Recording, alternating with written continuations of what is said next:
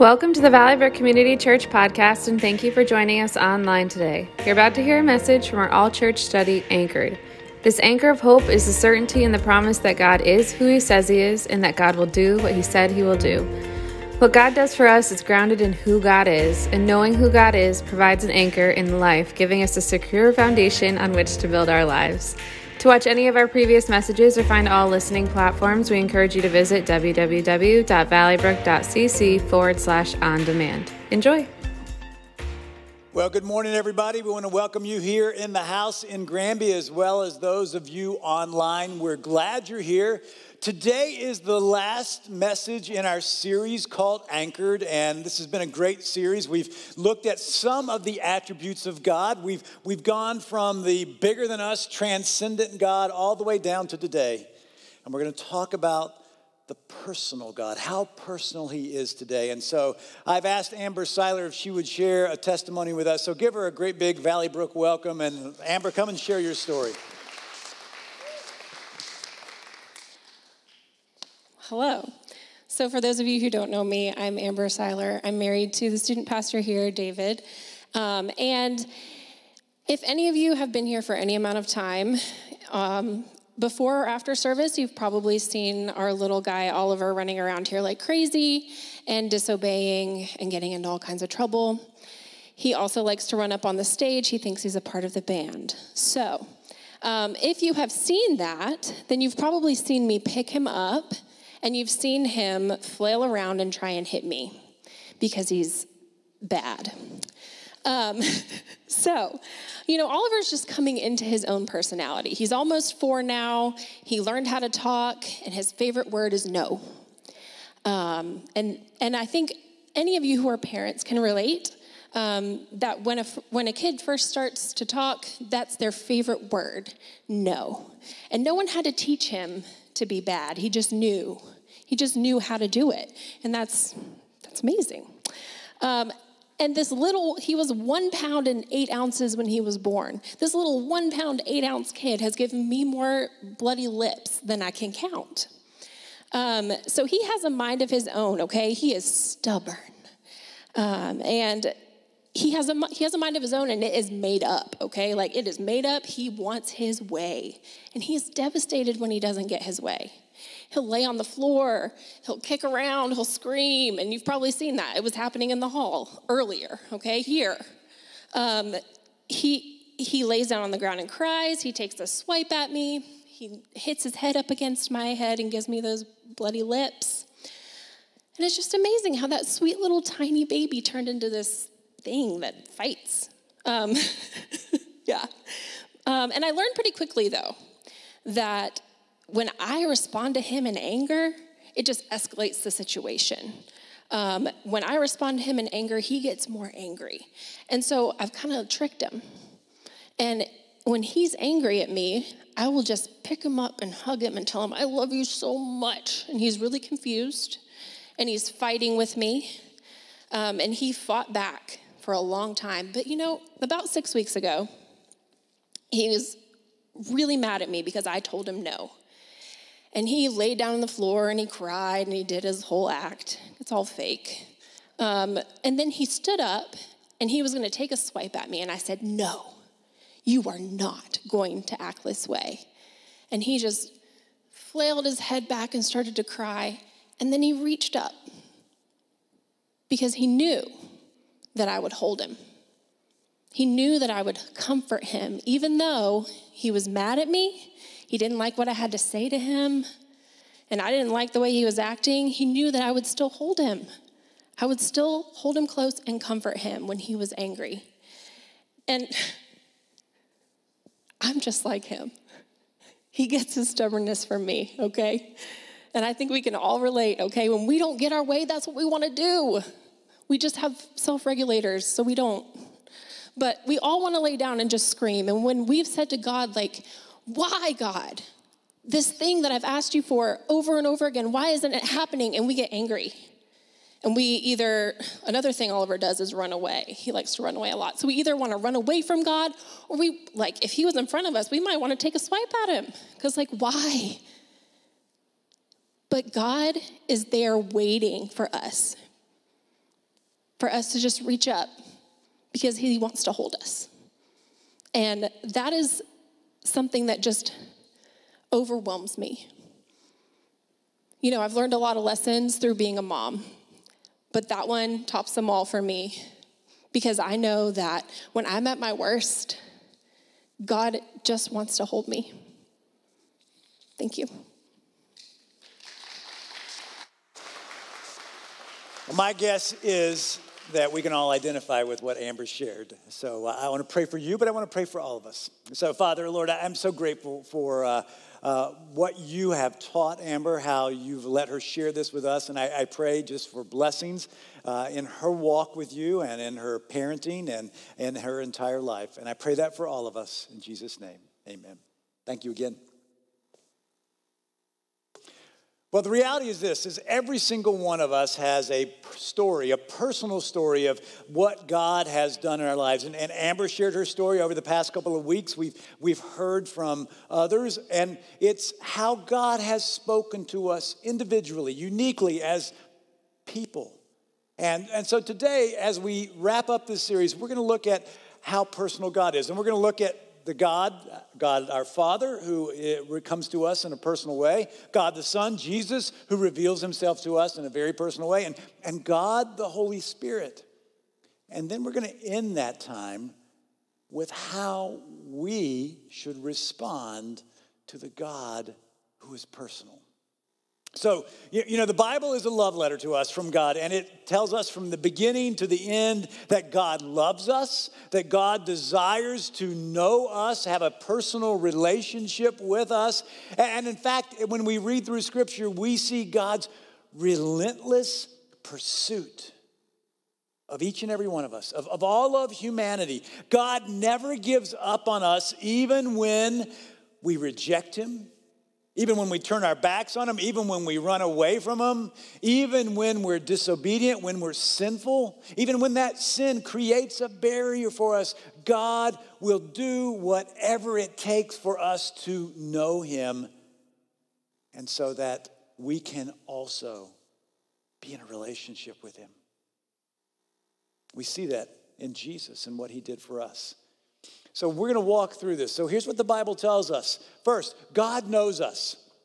God created us, and as our creator, he knows how we're formed. He knows both our physical and our emotional makeup.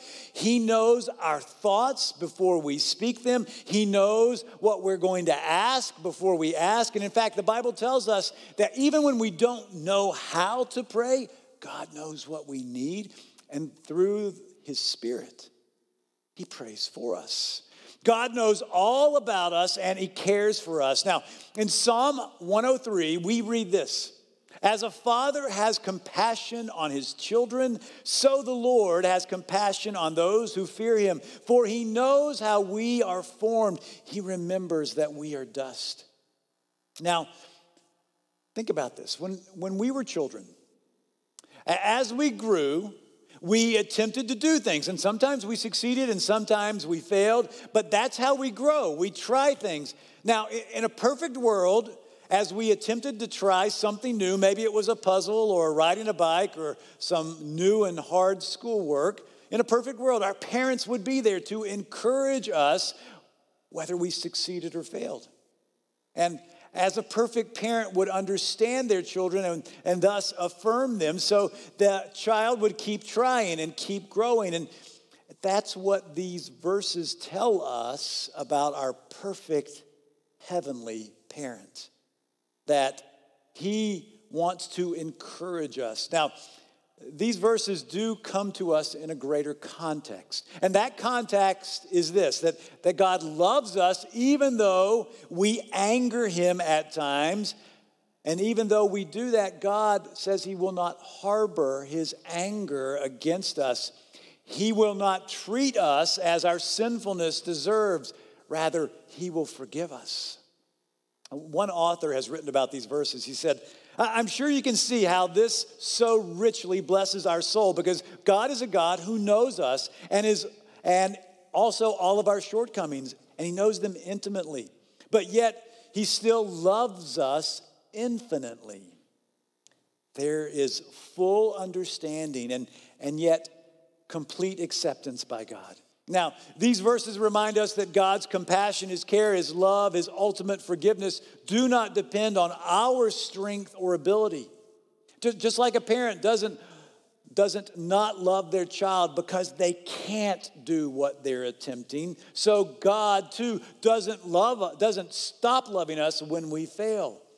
God desires for us to know his love and his compassion, and he desires for us to be in a relationship with him. So the Bible makes it clear that God knows us personally, and then the Bible goes on and tells us that through Jesus, we can learn something even more about the relationship that God, the Father, the Son, and the Holy Spirit want with us.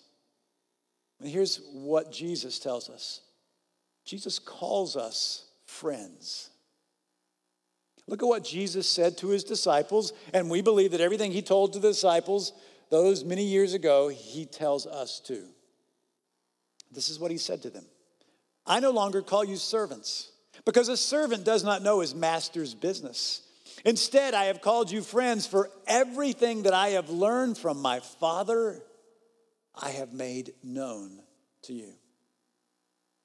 Now, let's dwell on that for a moment. Does the boss of a Fortune 500 company tell all of her plans for her company to all of her employees? Of course not. You know, that wouldn't make good business sense, but it just wouldn't be a way. And now it may honor an entry-level employee for the boss to take them aside and for her to share all of her plans with them, but from a business model, it just wouldn't make sense. But again, Jesus doesn't do things according to the logic of this world. He does things according to the model of the kingdom of God. And so when he says, everything that I have learned from my Father I have made known to you, he makes that certain and clear for us. What's he told us? He's given us the inside scoop. He's told us what the mission of the kingdom of God is. He's told us what the plans of the kingdom of God is. And he's told us what he wants us to do in the kingdom of God. And now, if you remember, it's not a mission or a plan or a job description that our culture, that our world would embrace. Because he's told us this. He's told us that the mission is to make disciples. The mission isn't to get people into heaven. That's a benefit that comes from being a disciple. But he said, make disciples, baptize them in my name, and teach them everything that I've commanded. Oh, and by the way, when you accept my Son and his forgiveness for your sins, you're given the promise of eternal life. He's also told us his plan to establish the kingdom of God, but it's not a political kingdom. It's not a military kingdom. It's not a human kingdom. It's a spiritual kingdom. It's a kingdom unlike anything that this world has known. He's told us explicitly, too, that he didn't come to establish any kind of kingdom other than a kingdom that is not of this world. He said this also. He said, you can't enter the kingdom of God unless you have a new birth. In other words, unless you've embraced the values of the kingdom of God and become part of it. And then within that, he's told us what our responsibility is, what our job is with the kingdom of God. And again, it's not something the world would embrace, because he said, I want you to take up your cross and I want you to follow me. Now, why does he tell us all that? Why does he take us into his confidence, knowing that some people hearing all of that will say, I don't want any part of that? He does that because he sees us not as servants, as entry-level employees. He sees us as friends. He sees us, and he wants us to be a part of this countercultural calling that he's given us that is far different than the world around us. Even though he knows it will be hard for many of us to hear, he trusts us, and he knows that we are on a journey with him, and we desire to know him and to be a part of his kingdom. And And think about that. Isn't that what friends do? They tell each other what's going on in their lives. They share their thoughts, their plans, their intimate ideas. They're willing to take that risk. I was reflecting on that this week. 22 years ago, Cynthia and I began to sense that God was calling us to move to New England and plant a church that became Valley Brook. And we sensed that God was calling us to do that, to reach people who didn't know God, who may see themselves spiritually far from God. And so I remember telling some of our friends what we were planning to do. And do you know what they did when we told them that? Because we had an intimate friendship, because we trusted them, and because we knew that they accepted us, we told them. Did they have questions why we would move halfway across the country and leave everything and everyone we know to go to a place where we didn't know anybody? Of course they did. Why? Because they cared for us, but they trusted us in our relationship with God. And when we told them that, they vowed to support us and to cheer us on.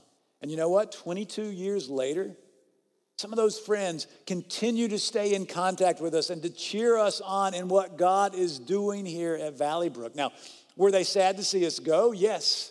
But for the purpose of expanding the kingdom of God, they were and still are excited and still support us. So that's how Jesus sees us. He sees us as not just his disciples, but as his friends and friends who have a relationship with him. And his friendship with us is personal. Now, we can see as I'm moving through the Trinity, God presents himself to us as a father who cares for us and wants us to know him, as our friend, our Savior who desires for us to know the plans and the purpose of the kingdom of God. And now we're going to look at that third person of the Trinity, God's presence with us in the Holy Spirit. And so let's talk about this. The Holy Spirit fills us. The Holy Spirit, you could say, has the most personal and intimate connection with God and also with us. This is what the Apostle Paul writes about our relationship with the Holy Spirit. He says, "Now it is God who makes both us and you stand firm in Christ. He anointed us. He set his seal of ownership on us. He put his Spirit in our hearts as a deposit guaranteeing what is to come." Now, while Paul is talking about his ministry, and actually in the context there of 2 Corinthians, he's defending what he's doing. He's also sharing how God has personally prepared him and how he prepares us to be in that relationship with him. First, he tells us this, that God makes us stand firm in Christ. That means that we don't have to waver in our faith, that we can stand solid knowing what Jesus has done for us. But secondly, he goes on and he tells us that God has anointed him, and thus he's anointed all of us through his Holy Spirit. That means he's given us the Spirit's indwelling presence, and that the Spirit has empowered us and strengthened us, as he says, in our inner beings. Why? So we can be a part of his kingdom mission to do what we were created for. The third thing he tells us is this, is that he set his seal of ownership on us. Now, when we receive the Holy Spirit, that's our seal of ownership. It may not, I sort of relate to it this way. Long ago, my dad gave me an imprinter for the books that I have. And it's one of those things which you can slip on a piece of paper and you squeeze it. And it says, property of the Library of Clark Poff. It's just a very cool gift, but it puts an imprint on it. So the Holy Spirit has put his seal, his imprint on us, and it guarantees, it tells us that we are owned by God, that we have made our faith in him to follow him. And that goes right with the last thing Paul tells us. He says, God put his Spirit into our hearts as a deposit. Now think about that. That deposit guarantees the full inheritance that will come when we pass from this earth to eternity. It's like a down payment. It's a promise. And the Holy Spirit comes to dwell in us. We recognize that we become followers of Jesus Christ. And it's a reminder that this life isn't the end. There is more to it, and that we will experience that with him. Now, as John, the apostle, tells us in his gospel, God sent the Holy Spirit to us to be our teacher, to be our guide, and to be our comforter.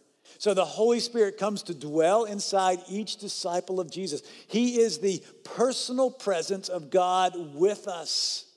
Now, as I think about that, I remember, and you probably do too, that it was foretold that Jesus would be called Emmanuel. And Emmanuel is a name that literally means God with us. And that promise, that prophecy is kept. Because God the Father and God the Son sent the Holy Spirit to be God with us forever after Jesus ascended into heaven. Now, the Holy Spirit is in us, but it doesn't turn us into some type of Christian robot, but the Spirit teaches us, guides us, prays for us, strengthens us, and yes, comforts us. So, we've talked about God the Father, God the Son, God the Holy Spirit, and how personal they are. We have to decide this: how will we include God in our lives? Think about that question. How will you include God in your life? Well, let's talk about how we can respond. First thing we can do is to decide to be a disciple. Now that seems straightforward, being a disciple, but how do we know if we are truly a disciple? After all, it's one thing to say I'm a disciple of Jesus, but it's another thing to actually live as a disciple. Well, Jesus makes it very clear. He tells us it's very simple to be a disciple and to know if you're a disciple. He says this: if you love me, keep my commandments. If you love me, keep my commandments. I think we could all do a little self-analysis. Am I keeping the commandments of Jesus? I was gathered with men yesterday morning for our men's breakfast, which guys are all invited to on the second Saturday. And that was one of the things we were talking about following the commandments, because we're told to, and they're not something that we would say are multiple choice. They are something that he tells us to follow. And I think about this in terms of relationships. You know, if you're going to be involved in a romantic relationship with somebody, there's sort of an unwritten command that goes with being in a romantic relationship. And it's this: love me and be faithful to me. Because if you're not going to love me and be faithful to me, then I'm not going to be in a relationship with you. So Jesus says, if you love me, you'll be faithful to me. You'll keep my commandments. So we have to choose to be a disciple. And you know what? It's not a once and done thing. It's something that we have to decide every day, maybe moment by moment. The next thing that we need to do is ask God for wisdom. You know, I hope and I want to encourage you to read your Bibles often, if not daily. And we have so many tools that can help us do that. And the Bible gives us a great deal of information, and we should read it and follow it. But James the apostle tells us this. He says, if any of you lacks wisdom, you should ask God, who gives generously to all without finding fault, and it will be given to you. So if you're reading scripture and you don't understand it, or if you want wisdom in a particular situation that doesn't seem to have black and white instructions from scripture, then ask God for wisdom. And he will give you that wisdom, because he wants you to walk in that relationship with him, trusting that he will give you the wisdom you need in this life. And that really takes me to the third thing. Ask for what you need. Jesus said this: you did not choose me, but I chose you and appointed you so that you might go and bear fruit that will last. And so whatever you ask in my name, the Father will give you. Now, some people want to make this into a formula. You know, if I ask for something in Jesus' name, that's the magic formula, and I'll get what you want. And, you know, here's the important thing. If we're asking for something in Jesus' name, We're acknowledging that what we're asking for would be something that Jesus would authorize, something Jesus would approve, something that Jesus would want to do. And so out of that relationship, that mutual relationship that we have with Jesus, as we learn and as we study, we begin to understand more and more about what he would want us to do. And so he tells us to ask. So let me bring this to a conclusion by asking you a question. Are you looking for God to be personal in your life? Because he wants to be. Are you looking for that intimate relationship with God? Because he wants that with you. He's all-knowing. He knows all about you, but he wants you to understand that he wants a relationship with you where you can talk to him, interact with him, where you can ask him for wisdom, where you can follow him, where you can ask him for what you need. You know, relationships by nature are two ways, and he wants that. He doesn't want to just tell you things from Scripture and through the Holy Spirit. He wants to hear from you. So seek that relationship. He calls us to respond. There's one final way that we should respond, and that's by sharing with others about what God means to us and what he's done in our lives. In fact, it's a big part of what it means to be a disciple. It's part of fulfilling that plan for the kingdom that God has for us. And, remember that Jesus commissioned his followers to share the good news. Who he is and what he has done for us is the good news. And we're supposed to share that with all people and help them become disciples. And most of us know we should tell others about that life-changing relationship that we have with God. But oftentimes people feel that those conversations can be rather daunting. So what would happen if we asked on a regular basis the Holy Spirit to help us have those conversations with those people in our lives? What could happen? Well, knowing that God is personal, he's going to answer that prayer. And I want to actually bring this series of messages to a conclusion with a challenge and a next step. Over the next couple of weeks, I want to ask you to actively engage with God on a daily basis about having conversations about who God is to you with other people. And, as I've thought about this, as we're headed toward the holiday season, this is a timely time to be able to do that. Because people are going to be receptive to hear about Jesus and about God during this season. Many of you know that on the first Saturday of December, we hold something called the Live Nativity at Salmon Brook Park in Granby. It's a recreation of what it may have looked like on the night that Jesus was born. And yes, we've asked people to help volunteer, but we also want to ask you to make personal invitations to people to come and attend it so that they can see what it could have been like. And today, I want to give you this challenge. Over the next 3 weeks, I want to encourage you to begin to actually pray about having spiritual conversations. We have a book that we would like everybody to pick up on the way out in the cafe. It's called 21 Days to Increase Your Spiritual Conversations. It's a bit of a devotional and a bit of a workbook from the standpoint that it's not going to just ask you to reflect on Scripture. It's actually going to ask you to engage in Scripture. And so I want to encourage you to pick one up and actually start reading it. You can do it today or tomorrow, but there's 2 to 3 pages per day.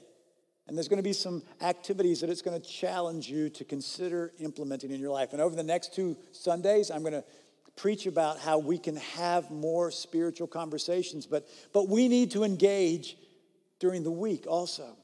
So I want to encourage you to pick one of these up. There's also a little tool that goes with it. You can read more about that in the book. If you're with us online, if you would like a copy, just send us an email at connect@valleybrook.cc and we'll get that out to you this week.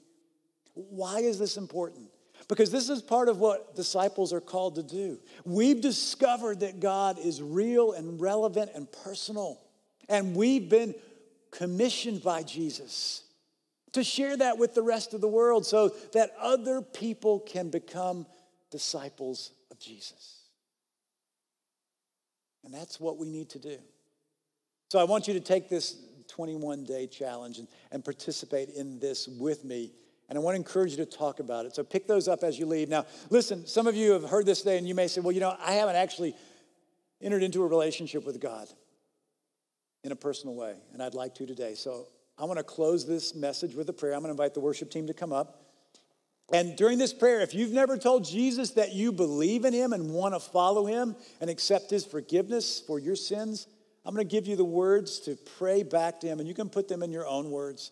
And then I'm going to pray for all of us that we will lean into that relationship and let the Lord guide us as we follow him. So let's pray.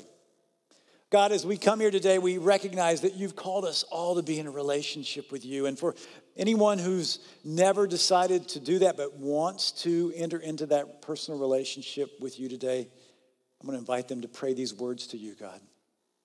Here's the first phrase. Dear God, I believe in you. I believe you sent Jesus to die on a cross and pay for my sins.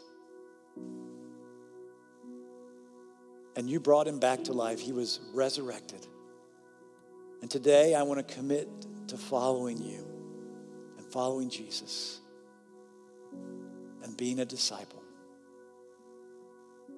And we'll say amen to that part of the prayer. God, you've called each one of us to follow you and to be in a relationship with you. And you've made that way very clear and possible.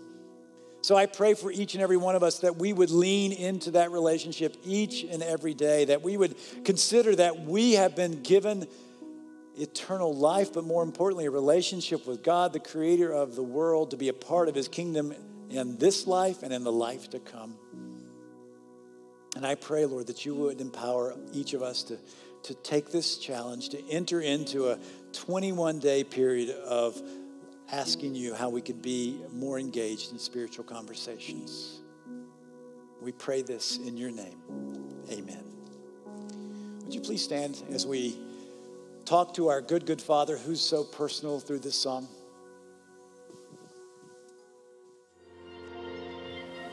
Thank you for listening to our podcast. It is our sincere hope that it has blessed you. For more information, visit our website at www.valleybrook.cc.